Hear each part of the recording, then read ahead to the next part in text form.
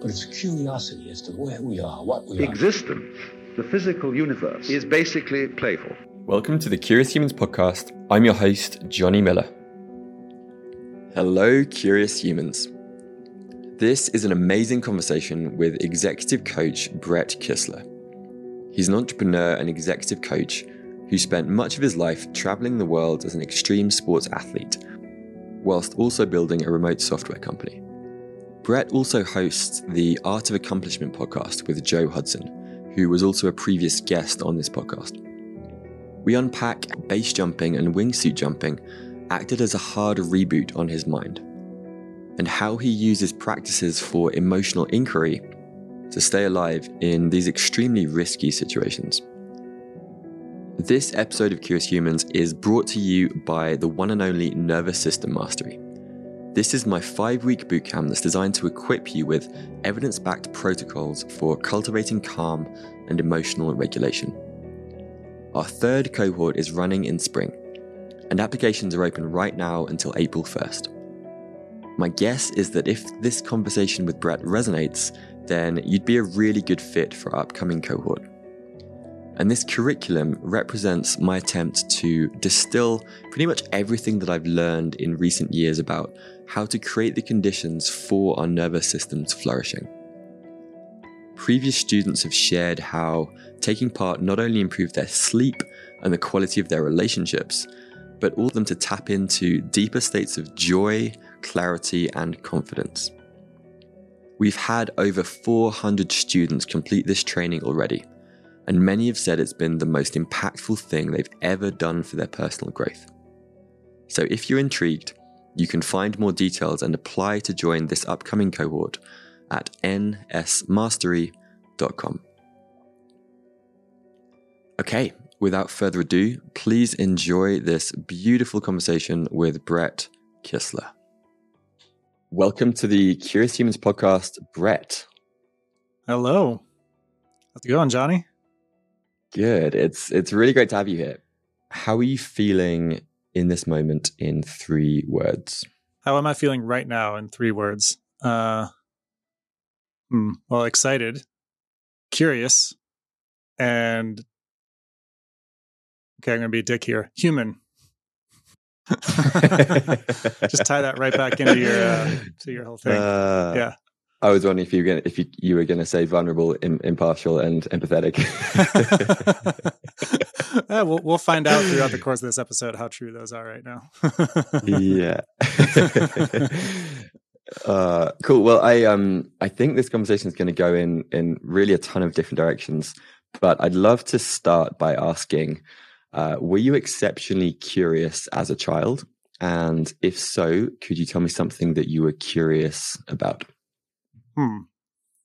It's hard to say whether I was exceptionally curious. I think curiosity is just innate in any child. So with an N of 1 of my own experience, I was definitely very curious, and I can't make any statements to how exceptional that was. I did have it reflected back to me that, like, yeah, you're so curious. And I think that helped encourage that. Though, I don't know to what extent that was just something that people liked and they reflected back and reinforced. And if I had gotten feedback that I wasn't very curious, that if I would have just adopted a identity of not the curious one. So yeah, I did grow up feeling curious. That is true. Can't state to what exceptionality that might be or not. Huh. And are there any stories or like books that you read as a kid that come to mind that really resonated? Yeah, well, I read a lot of books as a kid. I remember, I guess maybe the story of as I was learning to read has some curiosity in it. So I'm just going to go to that rather than any particular book. I remember I have an older brother who's 6 years older than me.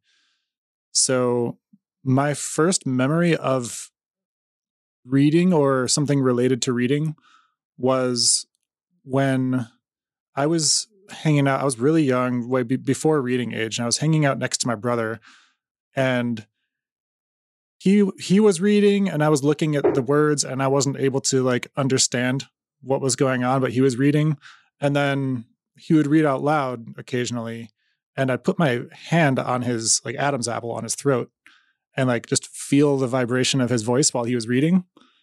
And that's just like the first memory I have. And some like for some reason that memory comes up not infrequently. I don't know what kind of things trigger it. This question triggered the memory, but yeah, what I kind of pull out of that memory is that I, in that moment, had this experience of there's something that I don't know how to do yet. There's somebody here who knows how to do it. And it felt okay that I didn't know how. And it also felt okay that I could explore my curiosity through a lot of different ways, like putting my hand on his voice box and like listening to him talk.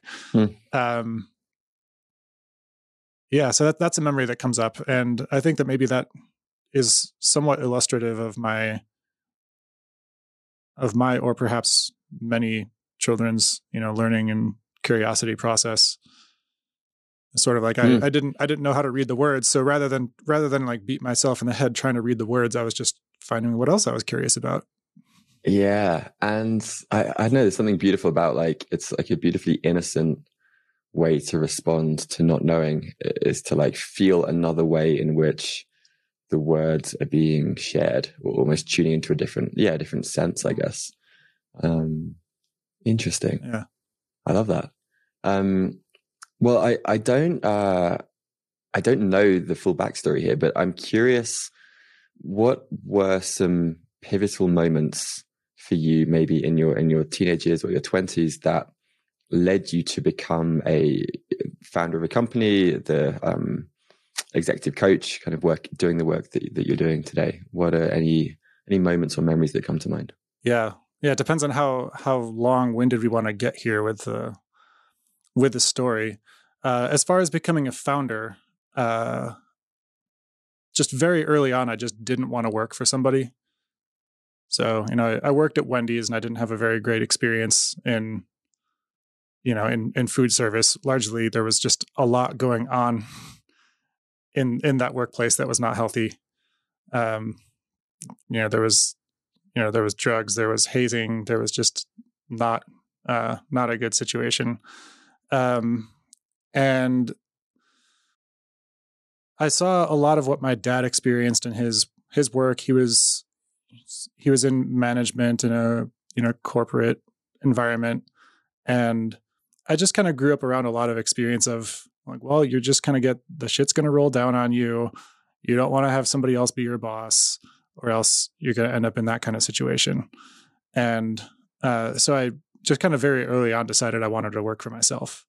And as far as some early books that, since you asked about books that kind of influenced me, I remember when I was like maybe 12 or 13 reading Rich Dad, Poor Dad, which is sort of like a basic 101s on here's some different ways to think about money than you might have previously thought of. And when I was like 12 or 13, that was a pretty big eye opener for me, because I hadn't actually explored like, oh yeah, what happens if there's... You read that pretty early. Yeah. That's a young age to be reading that. Yeah. Yeah. And I think I benefited from having role models around me. Like I think my grandpa had read a book called The Millionaire Next Door, and he recommended it and I read it. And it was basically just about people who you wouldn't expect to be millionaires, but they've actually just done it through making smart choices, living under their means, not buying the nice car, and they've just managed to become relatively financially secure. And I was like, well, that's interesting. I thought you had to be, some kind of big time success story to reach some kind of financial security. So I lived in this story of like, financial security is possible, and if I get it, then I'll be safe, which is a story that eventually had to fall away later on. But that's something that had me, that started me down this path of like, I want to be independent. I want to be in charge of my own life. I would rather take a lot of risks and be what I determined free than have a bunch of my needs met and be stuck in a local optimum and be afraid to take risks. And since I was young, it was relatively low risk to do that. I didn't have children or a mortgage or anything when I started to do that. But I did have I did have no clue. I had no idea how to do anything. So yeah, curiosity was really the only thing that, the primary thing I had: curiosity and some love and connections, support, chance to iterate and experiment. So at what point, at what point in building your business and being the CEO and founder did the idea of becoming a coach kind of come online? What was the journey there? Yeah, well, that came far, far later. To fill in some more of the story. So like becoming a coach is something that's becoming at least an executive coach is something that has come up for me in the past several years. Much more after moving out to the Bay and getting much more involved in the kind of work that I'm involved in now in the Art of Accomplishment podcast with Joe, and in that form of work. But for a long time, the kind of coaching that I did was in air sports. So I would be, so I don't know to what extent you have any context on that part of my history, but for 15 years after high school, I didn't go to college. I moved to Mexico where I could live really cheap and work remotely. And I was like, I read the 4-Hour Work Week from Tim Ferriss while I was in Mexico. And I was like, oh, this is perfect. This is exactly what I've been like, what I want to do. This is what I am doing. So now I feel more validated and it's a thing. Great. Yep. And so I was like, okay, I want to live a life where I am traveling the world. I want to live a life where I'm skydiving and I'm base jumping and I'm flying wingsuits and I'm funding it by myself, not as a instructor in those sports, because then I'm kind of stuck in the treadmill was this, that's what I was believing at the time. I didn't want to be in a treadmill of like working in the industry that I loved and then having the soul sucked out of it. So I was like, I want to keep making money by being a web developer, which is what I was doing at the time. And I want to travel and jump and live all kinds of different places and learn all the languages and become, multicultural kind of, citizen of the world kind of thing. And so I did that for about 15 years. And eventually my journey brought me to San Francisco. And there's a lot that I could get into on that journey, but just kind of trying to answer your question. As far as becoming an executive coach, that became something that much more recently in the past several years has become something that I've been doing. And largely from becoming much more interested in formalizing this like exploration of self that I've been doing for my entire life in different realms, but then just being like, this is actually what is fun for me. It used to be fun for me to explore myself in the context of, say, climbing mountains and jumping off of them and feeling what came up for me. But now there's just even more of just what is the essence of self-exploration and how can I develop that as a skill that's independent of whether it's about me running a business or whether it's about me traveling or whether it's about learning a language or moving to a new country with no contacts and no language. And then how do I sharpen that capacity and then also be able to work with others so that they develop that capacity more sharply in themselves? Yeah. Wow. I actually really do want to dig into that journey of 15 years. And there are many parallels between kind of my experience in my 20s as well. I initially knew I didn't want to get a job. I went to Morocco to work as a surf instructor for like 6 months and quickly realized that did suck the life out of it. I was like, okay, not this. And then it doesn't have to, but it kind can. Of started it did Yeah. for me. Yeah, it definitely did for me, at least to some extent. And then pursuing kind of the startup world through travel, like building a travel company and living in Morocco and Bali and these places while we were building that company. And for me, at least, there was this like both like rejection of the default path in some ways. Yeah. And that I was kind of running from a world which many of my friends and certainly parents had kind of gone into that I was afraid of in a way. Like I was afraid of being 40 or 50 in this like 9-to-5 job. It filled me with fear, the thought of that. And then that later, that kind of, I think about it as like the spirit of adventure in the outer world. And for me, it was surfing, kind of surfing big waves in different places. That then kind of pivoted towards being adventurous and curious about the internal landscape, kind of 4 or 5 years ago. So I feel like there's an interesting parallel. And I'm curious to kind of dig into more of the base jumping side of things. I've never done base jumping, but I've seen many, I'm a climber, and I've seen many videos of people in wingsuits.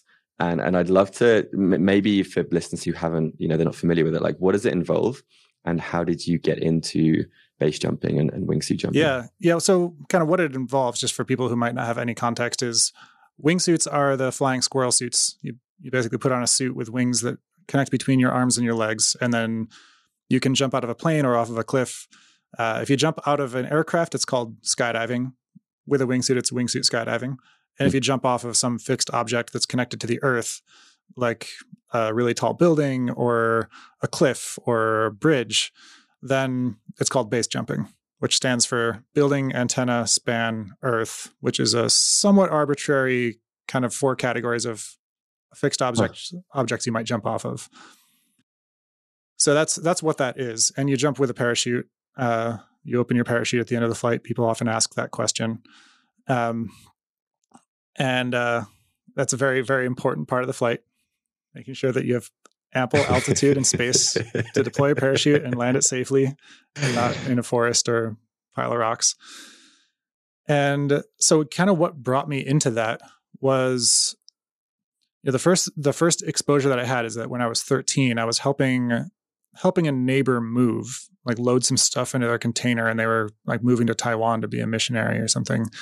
And some of their friends were helping them. And one of them had just gotten his skydiving license. And I was like, whoa, a skydiving license. You can like do that and get a license. I thought it was just a thing you saw on TV. I didn't know you could actually do it. And so he told me, he's like, yeah, there's a place like an hour away. The phone number was like 1-800-TLC jump or something. And I remembered that number. And he told me kind of the economics of it. And I was like, that actually doesn't sound as expensive as I thought. It's similar to if I were to buy like a decent motorcycle, I could learn to skydive and buy gear at that time. I don't know how the things relate now, but probably not that differently.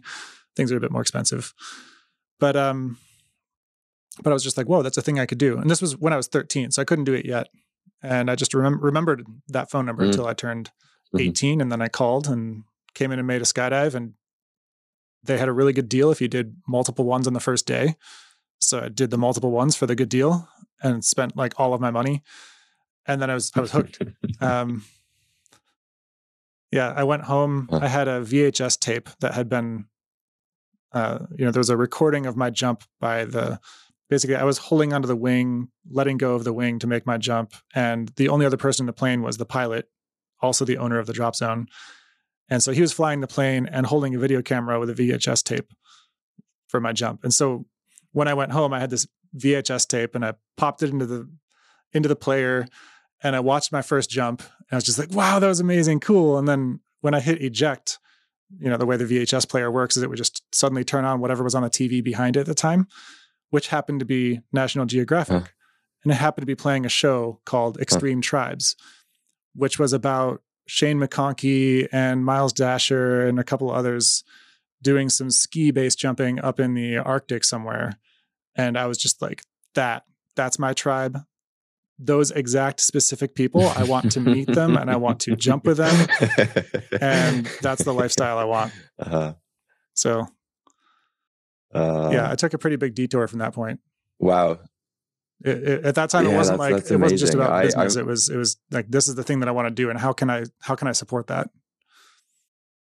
How can I fund this lifestyle? Yeah, I remember watching some of that. I think it was the Flight of the Frenchies was one of the videos on YouTube. The Frenchies. That I was I actually reached out to interview a couple of them because I was so inspired by what they created there. But I think what I'm curious about, and I think listeners might be wondering as well, is kind of the risk side of things. And I actually remember reading the article when Dean Potter died a few years ago. this kind of like famous climber, had a wingsuit Yeah. accident. And I've read that the average like death is 1 in every 500 jumps someone dies. And to me, those odds don't sound very appealing. And I think I read on your website that you've done over 3,000. And so I'm curious about, how has your relationship to that risk changed over the years? And have you had any close calls yourself? Yeah. I mean, first I'll speak to the statistic. It's really hard to pull statistics because we don't really know how many jumps people are making. And there's only a couple of small regions where we can kind of collect some statistics. Like at Cherag, they have a pretty good log of the jumps that are occurring because there's a bus that takes people to the top and they track that, or helicopter rides. And so they can do statistics on those locations. Yeah. So it's hard to say if it's 1 in 500 or not, but that doesn't sound extremely far off. I would say I've had about 1,500 base jumps and 1,500 skydives. So that 3,000 jumps kind of spans both of them. So maybe 1,500 in that risk category. And I've definitely had some close calls. And my relationship to risk has shifted a lot. And I have lost a number of friends. Dean was one of them. And early on, I do remember as I started skydiving, I was just like, oh, skydiving is amazing. This is so much fun. And then there's a lot of culture that came with it where, one of my instructors would say, every day I wake up and I go to the drop zone, I think to myself, is today a good day to die? Which sounds kind of morbid. And I wouldn't expect the answer to ever be like, yeah, today's a great day to die. But it sort of gets you in the question of, this is what I'm doing. Am I doing what I really want? And am I doing it from a place of like this being deeply what is calling me, or if I'm just in a pattern, like, it's Sunday, it's time to go to the drop zone. Am I getting into a cycle, or am I continuously in the wonder and checking in with myself? And then I would say later on when I started base jumping, things got a little bit more serious. My instructor, sort of my mentor, there were less instructors at the time, more just kind of mentors. You'd find somebody who was going out and jumping in the middle of the night. You would drive them around for a while. And basically by being their kind of getaway driver, they would bring you closer and closer in and teach you to pack base jumping parachutes and teach you more about the equipment and teach you about analyzing the object and the winds. There's a lot more assessment that goes on for almost any base jump than for most skydives. There's some overlap in the opposite direction, but and so going through that process, there was my mentor at the time had me, and as he does for everybody, write a letter to your parents. And he's like, if you die anytime in the rest of your life while I'm alive and I can send these things, I'm going to hold on to this letter and I'm going to mail it. So this is you literally writing your death letter to your family right now. So, and so that was an interesting exercise. He still has that letter. He's mailed a number of them, not mine. And I thought that was a really amazing exercise. And something that was just very, very present for me in my process of deciding to become a base jumper was just hearing everybody say, this is how it's going to go. You are going to get into the sport. You will make some of the best friends you've ever had in your life. You're going to bond with them in ways you never knew you could bond with another human. And then you're going to lose them one by one. And you might be one of the ones that's lost. And some part of me was like, yeah, great, sign me up. And another part of me was just like, holy shit. And I remember kind of laying in bed some nights wondering, am I going to have a catastrophic injury and my body's broken and there's no repairing it? And that's just me. What would happen then? What would I feel? What would still be there? What would I like? What opportunities would I still have? How would I live? And man, there's just so much sitting with that it really did change me. And my very first base jump, my very first skydive, I would say changed me psychologically, just there's a massive expansion in it. And also my very first base jump, I walked away from that jump and I called my sister and I was just like, I'm different now. And I don't know how to describe it, but something really is different in me. And I love this and I'm going to keep doing it. And I'm going to try to be as safe as I reasonably can. And so I did. And then, yeah, that was the start. I'd say over time, my risk tolerance shifted, my understanding and perception of risk shifted. I started to see what some of the real risks were when, early on, you would think that risks are certain things like parachute fails to open, or what if you don't have a backup? Why don't you have a backup? There's certain things that until you really understand the mechanics of it, it's like, oh, those things that you thought were dangerous are not that dangerous. And as you get deeper and deeper into it, you start to recognize, oh, literally the most dangerous thing is my own pilot error, my psyche, my identity, anything that I have to defend or prove that gets in the way of me seeing the reality as it is in the moment. Or my constriction around fear. I can see how that relates to pushing away feelings like anxiety. Wow. Yeah, there's Yeah, there's so much that I got kind of chills listening to you share that, and I've had experiences surfing in kind of 15, 20 foot waves where it's felt terrifying and it's felt like my body is reacting as if this is something that could kill me, but in reality, I know that the odds are like pretty slim, I think. But the idea of combining a sport like this with, I mean, it sounds like pretty intense exploration of your own mortality and how that it's almost like a forcing function for appreciating the brevity of life every time you do one of these jumps. I think that's incredibly powerful. And I'm wondering, I guess I'm wondering like how that stays fresh. And I did one of the more powerful letters I've written to myself I wrote Dear Death. This was at the end of a Vision Quest experience, and realizing as I was writing this letter that I'd never really acknowledged death. Like I didn't have a relationship with death. And this letter was in some ways like an apology and an invitation to come into relationship with death, which since I've lost a loved one and I've experienced kind of death vicariously as well. And it's changed me too. And I'm wondering for you, how has that exploration like evolved or changed over the years as well? Yeah, a lot of ways. One thing that comes to mind is that, I don't know what the full data is on this, and people talk about this in a lot of different ways, a lot of different unknown statistics. The farther you go back in history, the less you really know. But I do feel like we're living in a time where death is just not as present as it ever has been.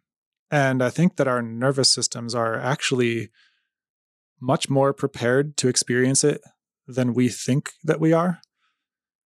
And so there's something that felt about living a life where, my friends and I could die at any time, and that was very real, brought myself into presence in a way that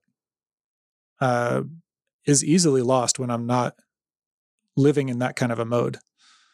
And so I do think that there's something healthy about having a close relationship with death, perhaps not about, fetishizing it. And there definitely can be some of that going on. And, some people would say that someone attracted to base jumping has a death wish. I think sometimes there's some truth to that. It might also just be something innate in us that really feels unresolved around death and knows that bringing ourselves closer to it will bring us into contact with what is unresolved so that we can do that work. And I think that was definitely true for me. There's definitely, I can't lie that there was some part of me that was somewhat attracted by the notion that I would live a life where I made a lot of really close friends and lost some of them. And I was scared of it and also attracted to it. Sort of hero's journey type attraction. It's like I could live that kind of life and learn so much from it. And I could also hang out in an office. And this is in the framing that I had, not to say that living in an office, you can't live an amazing life, because you can do amazing things from an office.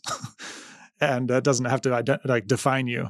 But in sort of the way that I related to freedom and the way that I related to life at the time was, I want to get out there and live it, even if I'm risking it. And there's something out there for me to learn and grow in by stepping out there and doing it. And there was definitely some identity. I wanted to see myself as the one who was courageous. I wanted to see myself as the outlier with all the balls of steel who could do the things that nobody else was willing to do, and finally prove that I was some kind of badass. There was plenty of that going on. Yep. And I'm sure there still is. I still love to be like a little bit smug when I do something that's like, people are like, "Are you insane?" And I'm like, "Yeah, totally. Ain't it cool?" Like, whoever in that one movie.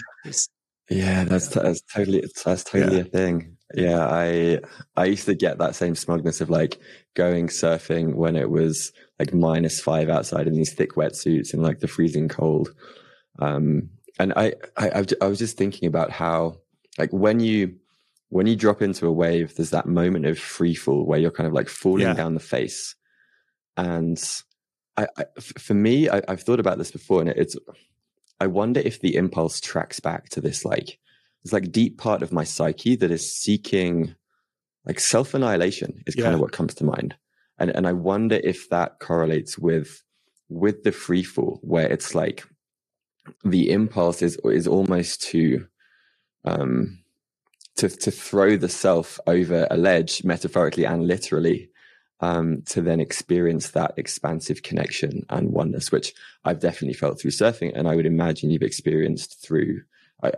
I'm almost certain that you have through base jumping as well, and it's almost like it's such a healthy impulse of the self to find different ways to annihilate parts of itself. Absolutely.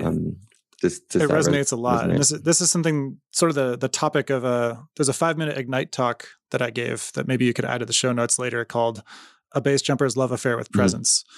And in it, I described my first jump where, I was at this bridge in West Virginia. There's about 250,000 people packed on this bridge for this event. There's a couple hundred base jumpers, and we have 8 hours to just session this bridge and just jump it as fast as we can. And so my very first jump, what I thought I was going to be experiencing was just like the full rush, the adrenaline, and this big experience, which did happen. But the element of it that really caught me by surprise was just the presence that I felt. The moment that I jumped, it's as though my brain switched off and blue screened of death. If that's a computer term. I don't know if everybody gets that, but it was like a reboot, like a hard reboot on my mind. And it came back online with just firmware. Like all it was just my direct sense of the world. And it was extremely salient and felt extremely, important, of course. And it was also outside of the realm of anything that would fit through my cognitive experience. So my thinking mind had no relevance to this moment. And so I was just experiencing directly. And what I noticed and what really stuck with me after that, like in my phone call to my sister, like, I don't know what changed, but something changed, was that when I was experiencing the world directly through my senses, it felt massive. It felt infinite. I felt infinite. There was a higher resolution in the space around me. There was, my vision was in HD. My senses were in HD, and it was not the way that it was categorically different from my normal waking experience of the world. And so that's something that over time I've come to recognize. Oh, we spend a lot of our time living in our heads, a lot of time living from memory, living from the idea of who we think we are and what we should be doing and what we think the world is. I think Jung called it the reality principle versus the like pleasure principle. In some realms of psychology, it's referred to as that. But another way of saying it is like the direct experiencing self and the autobiographical self. And never until that point had I recalled, at least I know there were clearly times that this occurred, but this is the first time that I really recognized the difference when I was just living directly from the experiencing self. And that's something that I became addicted to. It wasn't like an addiction to the adrenaline. It was a seeking of being in that experiencing self. And in my anxious, unaware of my anxious,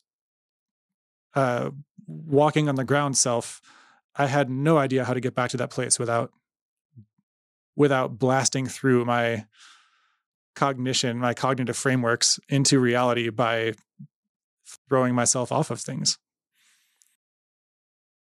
That was the only way that I knew how to do it at the time. So yeah, very, very much a resonance. Yeah. With what you're saying. I mean, what I'm hearing is like, it sounds like you described something very similar to what meditation practitioners describe as like non-duality, to a sense of like really perceiving or directly perceiving life in the world through the senses without the filter of the sense of self, the thoughts, the identity structures. And so I imagine that it has, but I'm curious if that experience of searching has led you through into meditation practice, psychedelics, like that realm as well. Because those are the places where I've had those experiences as well, either after plant medicine ceremonies or during particularly deep meditation retreats. Yeah, absolutely. Like that. And that ultimately, base jumping did lead me to psychedelics. Psychedelics led me to more contemplative practices. All of those things combined with, and of course, my intellectual frameworking mind staying active, wanted to understand all of this. So that's what ended up bringing me from 15 years living overseas out of a suitcase to the Bay Area, where there seems to be this nexus of a lot of like the cutting edge of exploration in a lot of these different realms. Mm-hmm. And so I'd say that, yeah, initially through jumping, I discovered a doorway to presence that at that time, I don't think that when I was 18 or 19, if I sat down to meditate, the reason I didn't, like, probably one reason why I never did it at that time was because my mind was just so busy that I was not ready for it. It wouldn't have really, I don't know that it would have stuck. It might have, but what I can say is that my mind was just incredibly active and I was avoiding a lot of feelings. And so the way to puncture through that was just to have a really intense experience. And then later on, I was like, oh, there's these intense experiences that I can induce without jumping off of a cliff that are just taking 7 grams of mushrooms. And then I was like, okay, here's another context where I can experience this. And then I started to do other work and be like, whoa, actually, if I do a really deep, like somatic emotional release after doing a lot of self-inquiry and exploring my limiting beliefs, then I can find myself left in a state where I feel more directly connected to my experience. Or it might happen after yoga, like to some small extent. And so I started to recognize that there's something that's always there. It's actually just under the surface. Is my direct experience is always there and it's always happening. And there might be just a cloud that seems to be obscuring it. And that cloud is my trying to figure it out, my trying to reflect on who I am, my trying to manage my image, all the stuff that would have me go into my head to avoid feeling something that's going on in my body that some part of me is taught is not okay to feel, or that I don't feel ready to feel. So yeah, over time, I'm still seeking that, that presence. I wouldn't even say that I'm seeking so much. It's just like I find myself guided by presence and direct experience. And I'm learning a lot of different ways to remain in contact with that and recognize my contact with that in a broader area of my life, whether I'm, doing a podcast or jumping off a cliff or doing my taxes. Mm-hmm. And really, it's a form of just welcoming experience, welcoming life, which is what base jumping was always about for me. It's just like, hey, we're here for this life. Let's be here for it. Let's do it. Right. I think what is, what things like meditation or surfing, psychedelics, they've almost given me a window into states of consciousness that are possible. It's like shown me that there's a there, and then almost the journey or the adventure then maybe becomes spending more time in that place of presence, as you said, without needing to take 7 grams of mushrooms or whatever it looks like. And I think this is a nice segue into another topic that I really wanted to talk about, which is Joe Hudson. I think we both have a lot of mutual respect for his work and some of his principles. And I'm curious, like I would imagine that you've learned a lot from your guys' conversations on the podcast. I think you've done like 70 something episodes at this point. Are there any conversations with Joe that really reframed or gave you like a new perspective or lens to view your own experience? The first response is many, many, many ones. As far as ones on the podcast, several, all of them, yes. Some of my most interesting conversations with Joe have been ones that weren't for the podcast. Him and I having a business conversation, or me working through something, and just noticing that it's just those conversations tend to go differently than the way that I might have expected them from past experience in, wherever my patterns were developed in my life. So there's like a lot of epiphany that kind of occurs there. Could you give an example of that at all? Does anything come to mind? Something that comes to mind is like early on in the process of like podcasting with Joe, I was really excited about this. I'm like, I'm doing a podcast with Joe. This is amazing. And I recall bringing a conversation to him about something, and I was feeling like behind on things. I was like, there's more that I should be doing. I was in my sort of like in that world of like kind of self-blame.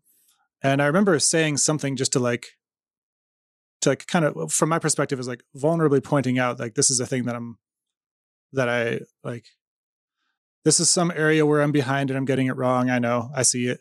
And I just remember him completely not even believing it. And I was just like, really? You're not going to even play the game that I didn't do something on time or whatever? Like, it was whatever my story was. I can't recall the specifics of the conversation. I just recall noticing that there's this like, oh yeah, my story of me having been wrong is actually just my own story. And that doesn't invalidate the way I feel. But it's also like, it opens up a crack, and maybe there's another way for me to experience the way that I'm working right now. There might actually be, I'm doing fine. There might actually be, I am taking care of everything that needs to be done. And so I guess that's sort of an example. One thing that I will just say, just in general, about what really had me attracted to the art of accomplishment work and view vulnerability, impartiality, empathy, wonder as a modality, is just that when I encountered it, I just continuously had these reflections of like, oh yeah, throughout my entire life, when things were actually working really well, this is how I was relating to them. And when things weren't working well, I was relating to them in some other way. So it was like, rather than learning something that's like, here's a way of being to try on and see if it works for you, it felt like, oh, these are actually pointers and recognitions back to who I already am. And when I have forgotten to be, when I've forgotten that this is who I am, then things start to go all kinds of different sideways. Early on, when we started having, view conversations, I recalled a moment when I was in Iran, and I was base jumping there with an Iranian base jumper who has since passed.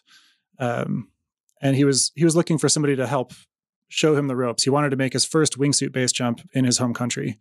And so I went with him there. And I remember that we had just done this jump out of a helicopter. It was the first time an American and Iranian were flying wingsuits together over Iran. And there were a bunch of like news cameras and things there. And I was sort of like, this is interesting. I'm an American in Iran in 2014. Like at that time, there was all this, all the international media around the nuclear deal and John Kerry and these negotiations. So I was just like, I could be like one misstep away from a like international incident right now. And then somebody comes up to me with this camera and he starts interviewing me. And I was like, well, he asked if I'd do an interview. And I was like, yeah, I'll do an interview. And then he just started asking me these like very, very leading questions that were very religious in nature. Questions like, so if a shepherd sees that his flock is doing something, I don't know, whatever, unflock-like, if the shepherd knows better, shouldn't the shepherd control the flock? And I found myself in this weird triangulated zone where I was like, if I'm answering him the way that I would just like to answer, as that I would argue with him. But if I argue with him, then I might come off as atheist, which is not like that's technically an offense. I don't know to what extent it's an offense, possibly severe if I'm like saying this in front of a camera that might get released in front of a bunch of people. So I was just like, oh, I cannot argue with this guy, but also I don't want to agree with him because then this might be broadcast to the world. So I was definitely like thinking about my image at the time and like what keeps me safe, but kind of being triangulated between those two places of like, if my parents are watching this, if John Kerry watches this, and if like the Iranian government officials who are allowing me to be in the country are watching this all at the same time, like what is actually, and so not able to fit in any of the roles that any of them would want me to be. I found myself just in a role-less place of vulnerability, impartiality, empathy, wonder, which was, you know, I just got in the question with him and he would say something that was very leading and I'd just be like, well, yeah, how does the shepherd know what's right? And, you know, like to that particular question, we rabbit holed a bunch for about 15 minutes. But I remember this being something where like, if I had to be a certain way, I would have, I don't know how the conversation would have gone. And there was a weird way by being like triangulated in place by all these different fears and allowing myself to feel them. I actually found myself in having just a really open conversation with this person. And I remember kind of hanging with that when I started, you know, that was many years ago. So when I started having, you know, view conversations with Joe Hudson's work, I was like, that's really what this is. It's like, I'm not here with an agenda. I'm just here with you as a human and I'm curious and I'm in wonder. And I have wisdom and truth to bring. And I'm not going to say that I know better than you or that you know better than me. And I'm also going to take care of myself. And I want you to take care of yourself. And what can both of us get from being in this connection together? And how much can we enjoy it? And what comes of that when we're not trying to change each other?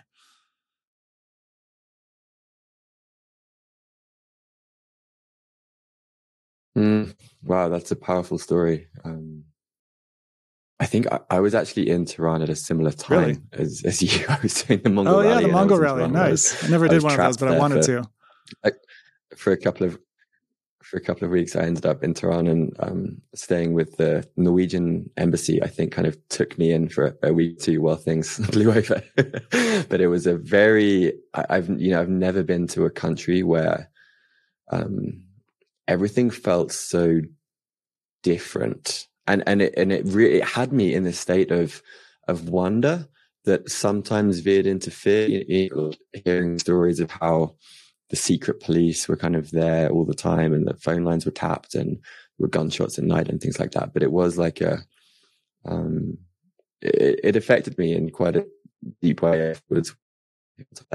What I wanted to say I love that story. And it also feels like I know that view is typically used in conversation, in relationship, but it sounds to me as if view would also be useful, before a base jump or before some kind of wingsuit dive, and being in that place, and maybe some of these arenas are almost like they're like forcing functions for getting into a place of view, and like remembering that it's almost like your original nature without like extra stuff added on. And would you say that view has helped you be a better base jumper in any way? Yeah, I would say what view is for me is, I mean, one way that Joe describes it is like, it's a pointer to loving awareness. It's a way of being.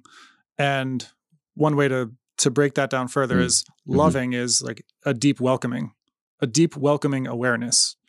And so from that, it's to the extent that I can be in an awareness that is deeply welcoming of reality as it is, including my own distortions and filters on reality, and be aware of and loving of, accepting of, celebrating those, then that makes me the safest possible base jumper I can be. And that is a state of impartiality. It's like, if I climb for 4 hours and get to the top of a mountain and the wind isn't quite right, then I can, if I'm impartial, then changing my plan, whether it's mid-flight or whether it's pre-flight or just being impartial with another jumper at the exit point. If this person is about to take risks that scare me, then I can be impartial and say, hey, I don't want to be on this. I don't want to make this jump with you. I want to do separate, like rather than jump together, we'll jump separately, or I'm going to walk down, or, hey, I'm feeling fear on behalf of what's going on right now.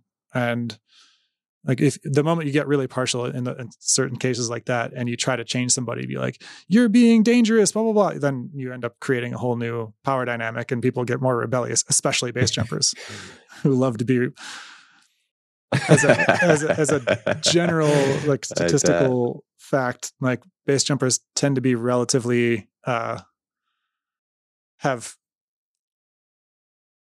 to have sort of a freedom from authority kind of thing. Or at least that's how it was for me and many of mine when we were really in it. So yeah, like the vulnerability, also that piece would be, if one person at the exit point says, hey guys, you know what? I'm scared. I don't actually feel like this jump is within my capability right now, and I'd like to climb down. That's saying the scary thing. That's vulnerability. And they might be speaking to something that everybody in the group is thinking, but the first person who mentions it might be the one that permissions the whole group to feel that.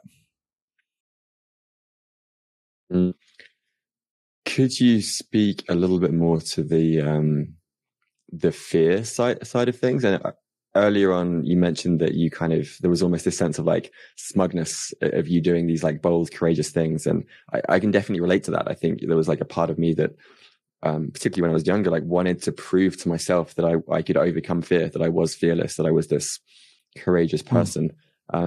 How would you say that your relationship to fear has shifted? Great question. Yeah, initially for myself, I also came from the perspective of fear is something to overcome. No fear, fearless. Fear is the mind killer. Yeah. There's truth there. I actually love that that whole poem or passage. And there's also ways to what I made it mean, what I made out of my relationship to fear initially was, fear is something for me to overcome, to prove that I can beat fear. And if I conquer fear, then I'll be unstoppable and I can do anything. And that served me in a lot of ways. I did not get stopped by doing things that I might have been too afraid to do, because I learned to tamp down that fear and overcome it. And to the extent that I did that, I was also dampening really important signals. So to the extent that I was being fearless and conquering my fear, I was also a dangerous jumper and missing certain key signals, and sometimes relying more on luck than on preparation or skill. And so, yeah, a number of close calls later, a number of dead friends later, a lot of life experience later and introspection, my relationship with fear has shifted to fear is a beautiful, beautiful thing. Fear is something that calibrates our awareness and orients us towards what really matters. And it may be that the fear that comes up in us, it's conditioned based on our past experience. So it's not 100%, logically accurate in any given sense. But when you feel it and you welcome it, it auto calibrates to your experience now. So for example,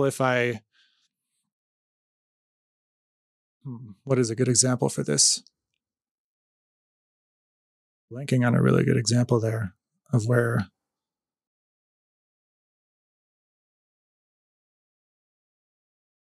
the fear of not having a good example. The fear of not having a good example. But yeah, one that I like to bring up sometimes is if I'm at an exit point and I'm with a group of friends, and these are people that, let's say they are more experienced jumpers than me, and they have better access to the really cool events and invites and they know where some of the really secret locations are. And I'm like really wanting to be, to jump with them and get to know them and be on par with them. I want to be at their level. And I'm also feeling, so there's a fear of not getting that. And then there's also a fear of, will I be able to actually follow them on this jump?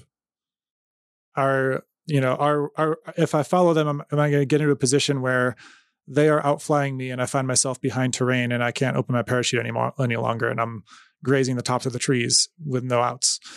And it would seem very illogical for us to ever have that second fear be overridden by the fear of social like disconnection or loss of opportunity. But often that's what ends up happening.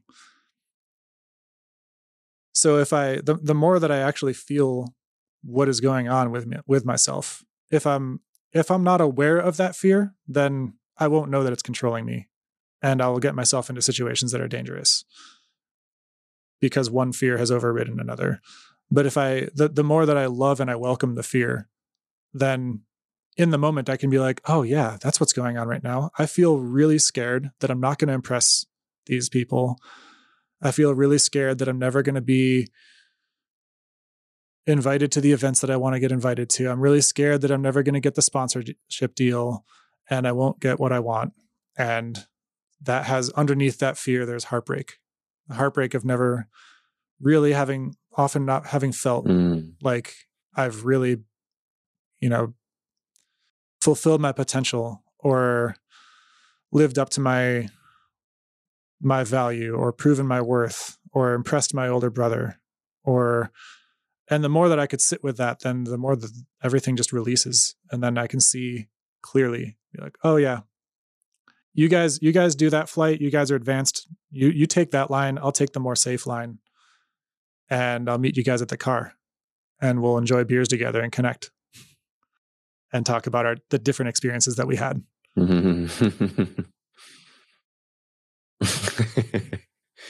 That's beautiful. That's really beautiful. It seems like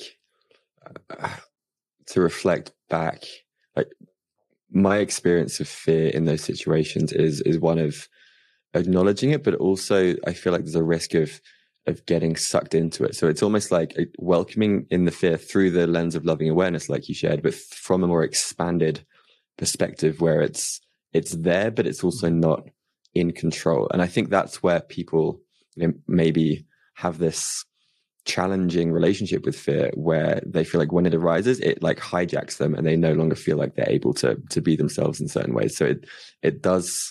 And I also love that you kind of shared, it's like a signpost to some of the deeper parts of ourselves which may be hidden, and following fear, almost like following the breadcrumbs of fear, takes us to these more open experiences that we might otherwise not have perceived.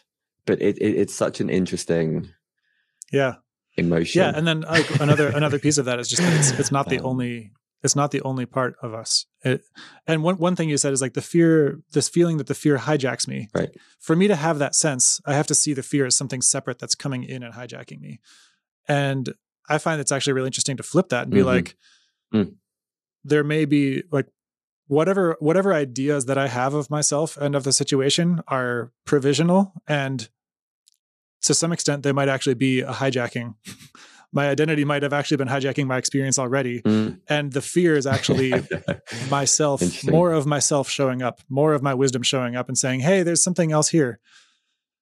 And so viewed from that perspective, it's not that fear is hijacking me. And if that fear comes up and all of a sudden I collapse into it, I'm just like, I am the fear, then I might be missing some other entirely different aspect of, there's hurt here, or there's wanting here, or there's yearning here, or there's excitement here.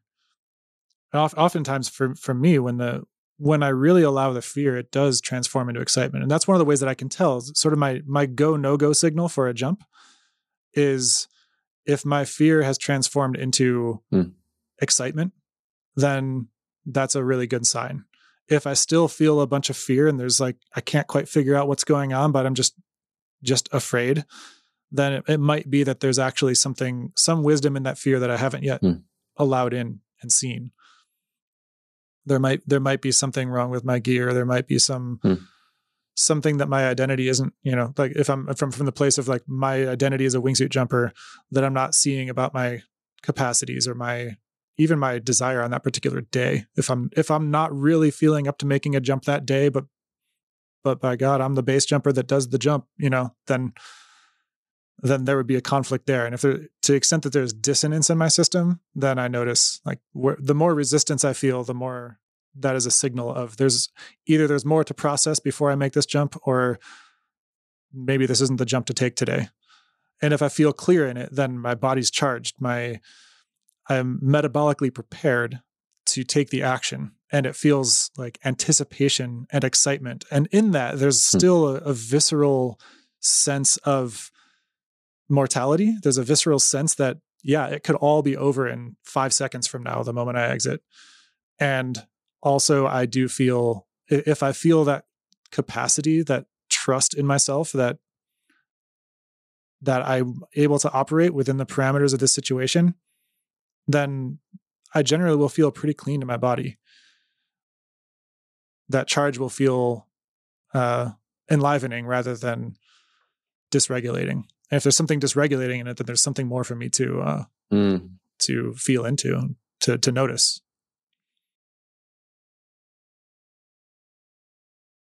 Yeah, it's really eloquently described. It feels almost like either way, there's a lot of like charge. It's almost like the body is plugged into like 1,000-volt battery and there's charge running through.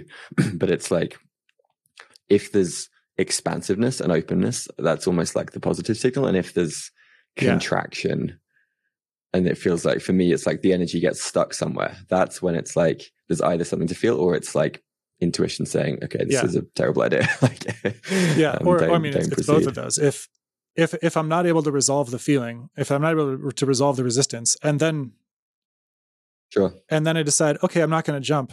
Once I've made that decision, oftentimes, whoosh, all of a sudden I feel the expansiveness. I'm like, oh, that's how I know this was the right call. Or at least this, not to say that there was a right or wrong call and that I could predict the future, but this is the decision my body clearly wanted to make when that openness and that expansiveness happens. I love that. It's like a high stakes training arena for your own interoceptive capacities. In a way, it's like where the stakes are definitely very high. I love it's that. Interesting in that way. Many of the things that I've learned through Joe or through other forms of like self-exploration happened in terms of the body in very simple ways when I learned to jump. For example, the very first time you jump, your body tends to be really stiff and rigid. And when you're stiff and rigid in the airflow, you end up doing what they call potato chipping. So your body flops back and forth like if you dropped a potato chip and it's just flopping through the air. So immediately, the very first thing you're taught is relax. You want to arch, put your body in the right position and relax, because ultimately you're flying through a turbulent airflow, and your body and your mind, like nothing can predict what's going to happen. So what you want to do is be able to flow with it and move with it and be like water. And so that was from skydive number 1, a very important lesson for my body to learn, that it's taken, decades for that particular piece of wisdom to land in the way that I relate to my emotions, the way that I relate to my mind, and the way that I relate to business, and the way that I relate to relationships. All of it is like really just comes together in that one piece of, here's how you don't tumble out of the sky. That when you jump, like here's just the very basic 101s of how to fall through the sky gracefully. Teaches me everything else I ever needed to know in life, essentially. I just get to rediscover it in all these different ways. That's awesome. I had a really parallel learning to freedive, where if you tense up internally, it's impossible to equalize because the pressure becomes too intense. You get like your head wants to explode. And so every 5 or 10 meters, there's this like internal check-in of like, where's the tension? Find it. Okay, breathe into it, relax, soften, and then equalize, sink down 5 more meters, 10 more meters. And again, that's also, I'm still in the process of translating that into the territory outside of the water. And this is a kind of a segue to something I wanted to just mention here. I was scrolling through Twitter yesterday, and I saw someone posted a tweet that said, "Facts over feelings. Don't let your emotions play with your intelligence." And I think this is a pretty common perspective, and this was from a performance mindset coach. And I'm curious, like, what would you say? Not maybe like what's wrong with this view, but what's another perspective that you might offer? Well, first, I mean, pretty much whatever we think are facts when we're making a decision in our lives are influenced by our feelings. So like you can hear anybody when they're in an interpersonal disagreement with somebody, they're like, these are the facts, X, Y, Z happened. And it's like, you can just see how the facts that they believe are true are shaped by the emotions underneath it. So, I mean, and it's a good thing that we do this. It's not a problem because there's so many different stories we could make out of any given moment. And so it makes sense that we would have like, but basically sort of there's a theory of constructed emotion that I really love by Lisa Feldman Barrett. There's this book called How Emotions Are Made. And sort of the hierarchy there is that there's sensations that your body has, and then your emotions interpret those sensations. And then in the emotions set the backdrop for your cognition, for the reality that you create. And then the reality that you create in your head can then trigger your body.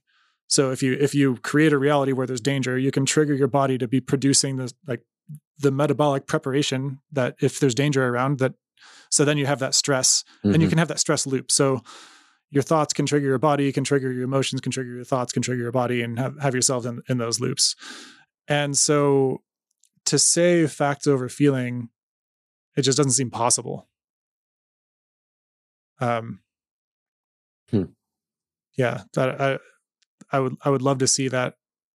I would love to see an example of that where that's actually 100% true, but I can't picture one.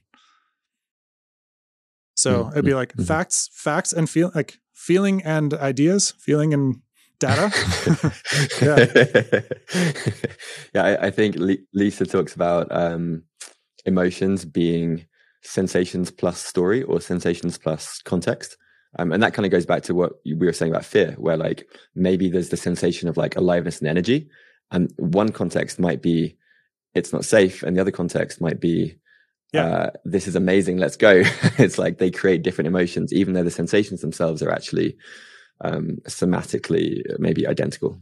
Ultimately, there was something in my body that felt at least seen or relevant when I found myself in situations where physical annihilation was very close or imminent.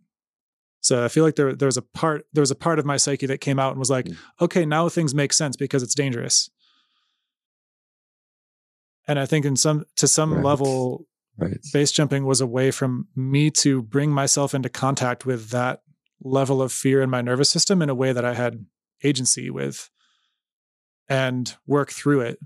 And because otherwise, if I was sitting around my desk trying to do homework in third grade and I was not aware of how afraid I was and it didn't make any sense and I couldn't get anything done, but I wasn't doing my work, so I wouldn't be allowed to go out to recess and all the other kids could. And then I started to have the story about how wrong I am, bad. And like, I just didn't have context for what was actually going on in my nervous system or where it came from. And so without having to have actually intellectually understood that, my body just had its own wisdom of like, hey, this seems like this would be interesting to go do to work through some stuff.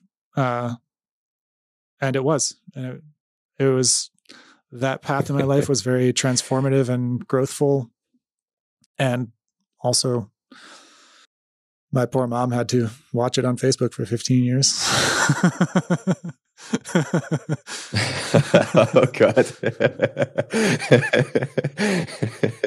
I hope my mom's listening to this and she's I gave her a hard time when I was in my 20s as well.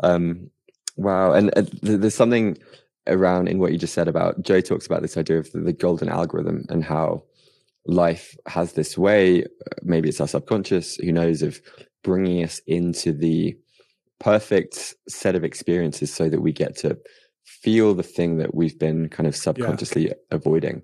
And there was I'm not sure if there's a question attached to this, but there was a retreat that I took part in recently that was around shadow work. And the idea was to use kind of internal family systems and role play and creating scenes where these parts got to be kind of seen and experienced and like felt all the way through. And some of them were kind of just everyday and others were like much more extreme. And it does feel like that is, you know, maybe what's happening behind the scenes the whole time, where we think we have agency, we think we have control, but really there's just something pulling us into these experiences so that we get the chance to feel into or experience something that we were unable to previously. And it sounds like, again, there's no question there, but that just sounds like that's what's happening for you as well. Which has had me question, like, what is it? What is the me that I think has agency? You know, if I'm taking an action and I'm just like, is this me that's taking this action? What is the me that I think is doing this action? Is there some subconscious part of me that I'm not aware of that's really drawn to this action? Especially if I'm making a choice that seems confusing as to why I'm making this choice, then it's like, where is the line between what is me and what is like some larger form of me that I'm not even aware of? And if I'm not aware of it, do I really call it me? And on what level am I just operating out on, like, playing out some societal story that is on a collective level being processed and experimented with in a population of people? Mm-hmm. So yeah, that just kind of brings me back to that, like, that common esoteric question of like, who am I or what am I? The decisions that I think I'm making, it's very interesting to just wonder, is it what I think I am that's making this decision? Yeah. Yeah.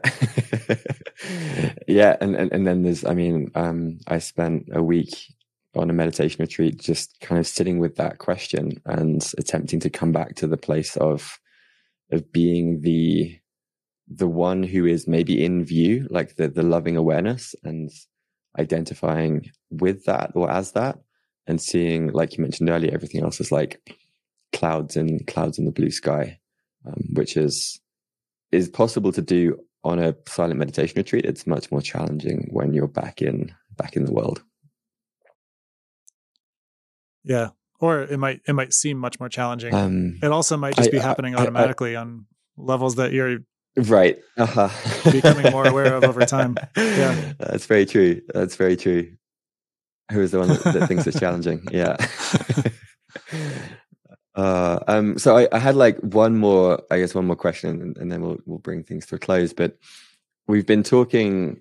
I mean, for people listening who are likely not full-time base jumpers, but they might be curious as to how this work, this kind of exploring your own inner landscape, has impacted you as a business owner. And I love that you're both working as a coach, but you're also running a company, and that you're kind of in the arena in that regard. So I was wondering if you could give an example for perhaps like the way that you would have approached a certain challenge or problem, let's say like 15 years ago, versus how you might approach that today. Yeah, I guess I could paint like a number of vignettes around what sort of examples might be. I would say that I used to be more concerned about image. Like, people are going to care about what the company looks like, so build what the company looks like, and then from there, like, get the clients and then deliver. And now I do it in a lot more of a reversed way. It's, what are we actually doing and what are we delivering on? And image is like, yeah, it's good to put your best foot forward and, like, cross your T's and dot your I's. And I'm less concerned about that now. I'm more concerned about the connections and the relationships involved. Something else that comes up is, I used to feel far more responsible for everything that happened, and responsible in sort of a self-blamey sense. Like I'm responsible for the careers of all of my employees. And if I were to have to let one go, or if we had to make any kind of difficult decision, it would be a sign that I had failed them. I had better sacrifice my own needs, maybe invest more money in the company to make sure that we can maintain headcount, or do basically, like, I would put other people's needs before really actually caring for my own, making sure my own core needs were met. So that's also something that's shifted. And just and just also like recognizing how disempowering that is for me to feel like I am actually responsible for anyone else's career, whether it's with my company or them going elsewhere. There's a certain kind of like arrogance to that, which I had, and I've worked through much of. There's probably some more there. I'd imagine that's also improved your relationships with your employees and the company, because I can imagine people listening being like, yeah, you should feel responsible. Like that's how you build a good business. But I'd imagine it, like, making that shift has had a positive impact. Would you say that's true? Yeah, I mean, it has. And of course, the truth is that I am responsible for my experience. And as the leader of a company, I am responsible for its performance. I'm responsible for its vision. I'm responsible for the things that are within my role. And as the CEO, I'm responsible that other roles are, one of my roles is to make sure that the company has what it needs, whether that is in terms of people, money, clients.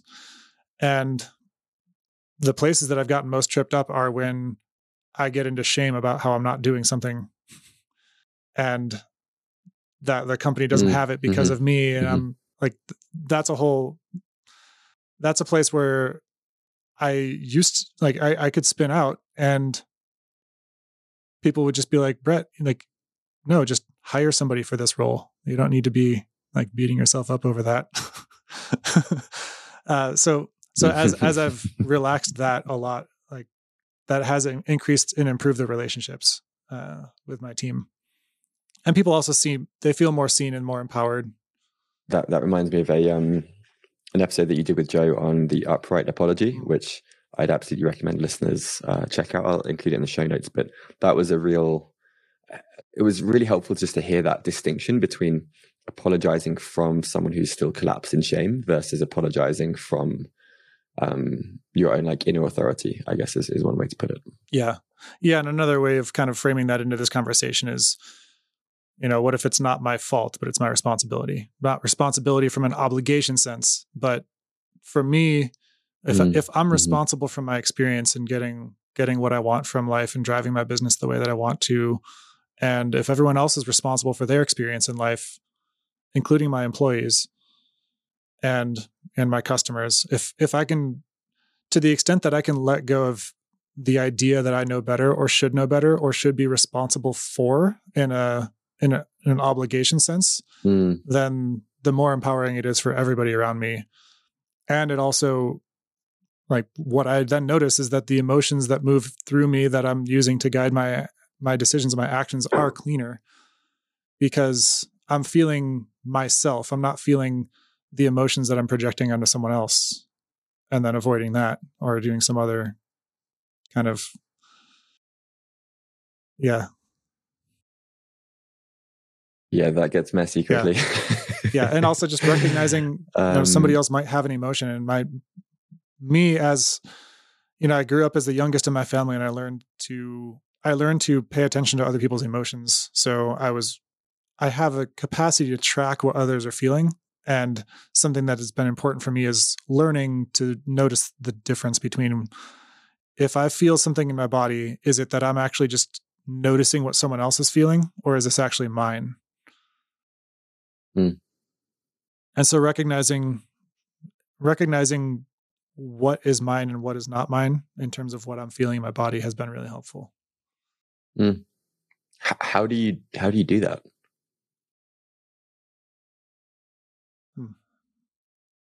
Yeah, there's just paying attention to it and noticing over time.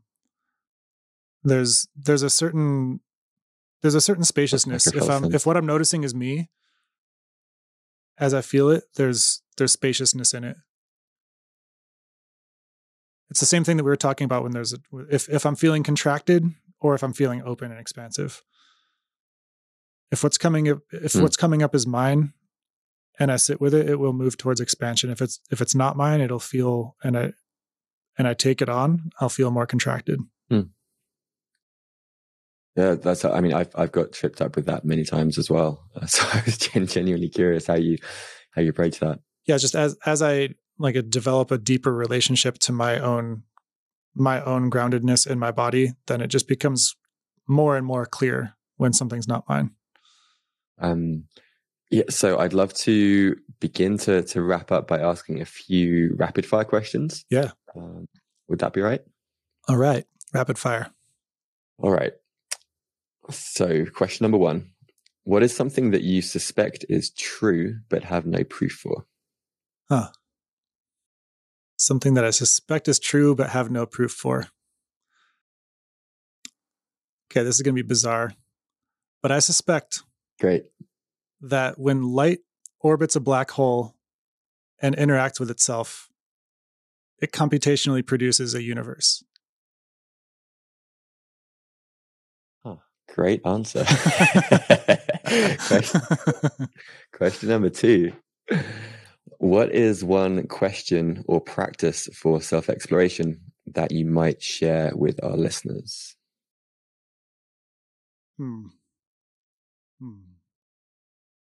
There's a number that come to mind, and they all come from different places. So I'm looking for one that just comes up in me right now. If I'm struggling or fighting something, and I ask, what is this fight doing for me? And what am I avoiding feeling?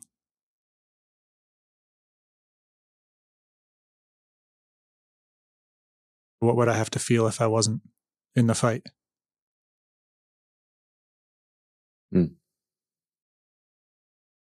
It's a great segue to question number 3, which is, what is one decision that you're struggling with or wrestling with right now? Yeah, that is, if any, to have a kid or not have a kid.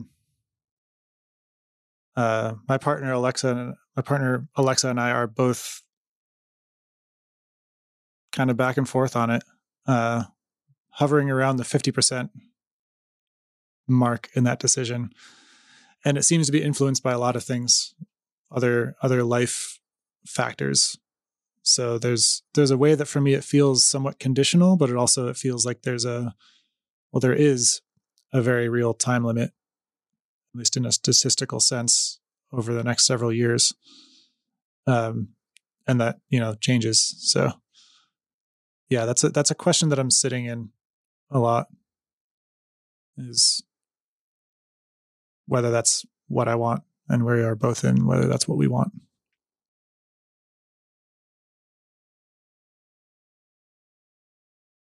Yeah, my partner and I are in the same inquiry. We've been going back and forth the last year or two as well. Big one. What is another common myth about our emotions or working with emotions that you hear?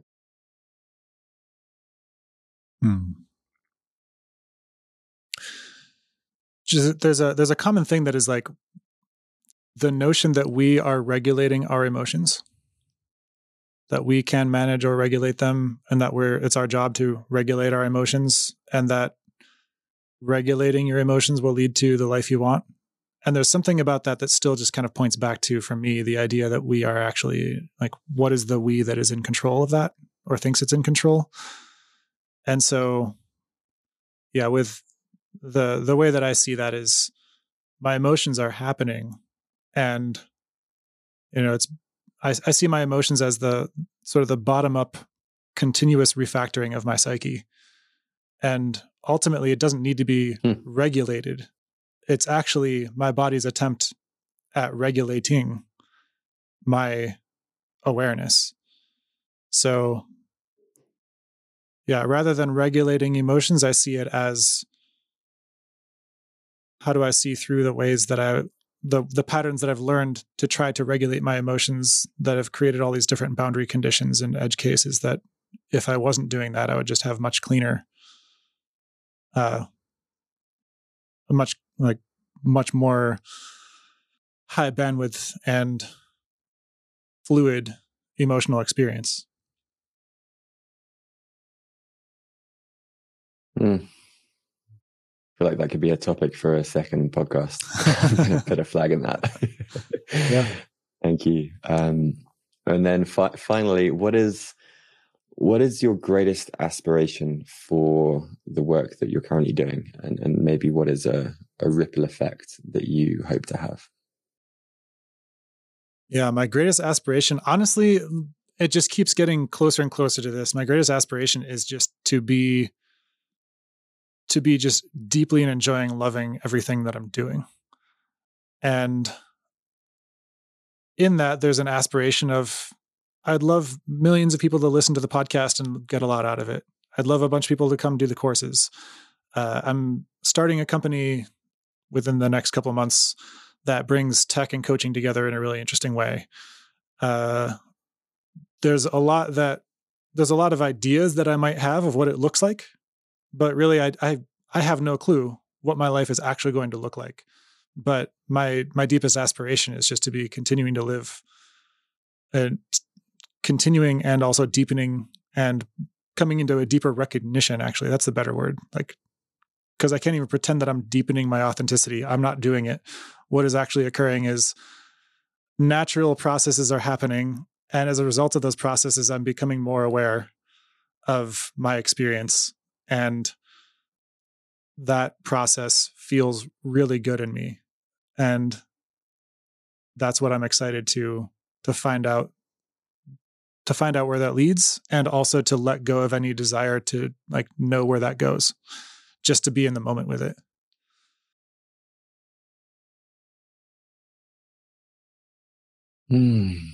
Beautiful. Well, this has been so fun. Like, honestly, I've really enjoyed this. Where could listeners learn more about you, find you online, learn about AOA, the podcast? What's the best place to point people to? Well, you can listen to Joe and myself on the Art of Accomplishment podcast, available on all the podcast things. And you can also go to artofaccomplishment.com/podcast to read a little bit about us. My website is brett.kistler.life. and the spelling for that will show up in your show notes, I'm sure. I have a software company called Clearview.team. And also you could add to your show notes my Ignite talk, A Base Jumper's Love Affair with Presence. That's cool. A brief 5-minute talk that's on YouTube that people might enjoy. Yeah. And you can reach out to me through any of those websites as well. I'd love to watch that myself as well. What's that? Cool. And I think you're on Twitter. You're on Twitter now. Yeah, as well, I'm on Twitter so I'll add that at Brett Kistler. Too. Yeah. Perfect. Well, I'd love to close with this Rilke line. He said, "Try to love the questions themselves and live them now. Perhaps you will then gradually, without noticing it, live your way into the answer." And with that in mind, what is the question that is most alive in you right now? And what question might you leave our listeners with? Yeah, give me a moment to sit with that.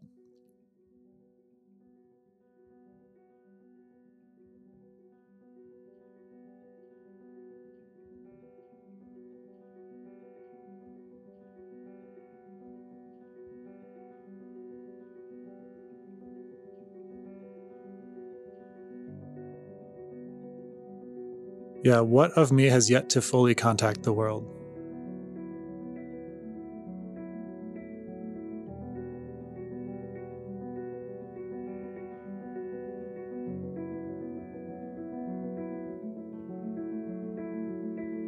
All right, Brett, thank you so much.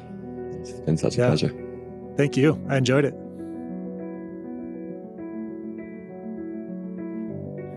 I hope you enjoyed this conversation. It would mean a lot to me if you could take a few seconds to open up your podcast app and give Curious Humans a shiny 5-star rating. This not only helps more people to find it, but it will help me to get more awesome guests in the future. And if you're not already subscribed, then the Curious Humans newsletter is where I share monthly morsels of interestingness and podcast updates. You can sign up for that at johnny.life. That's JONNY.life.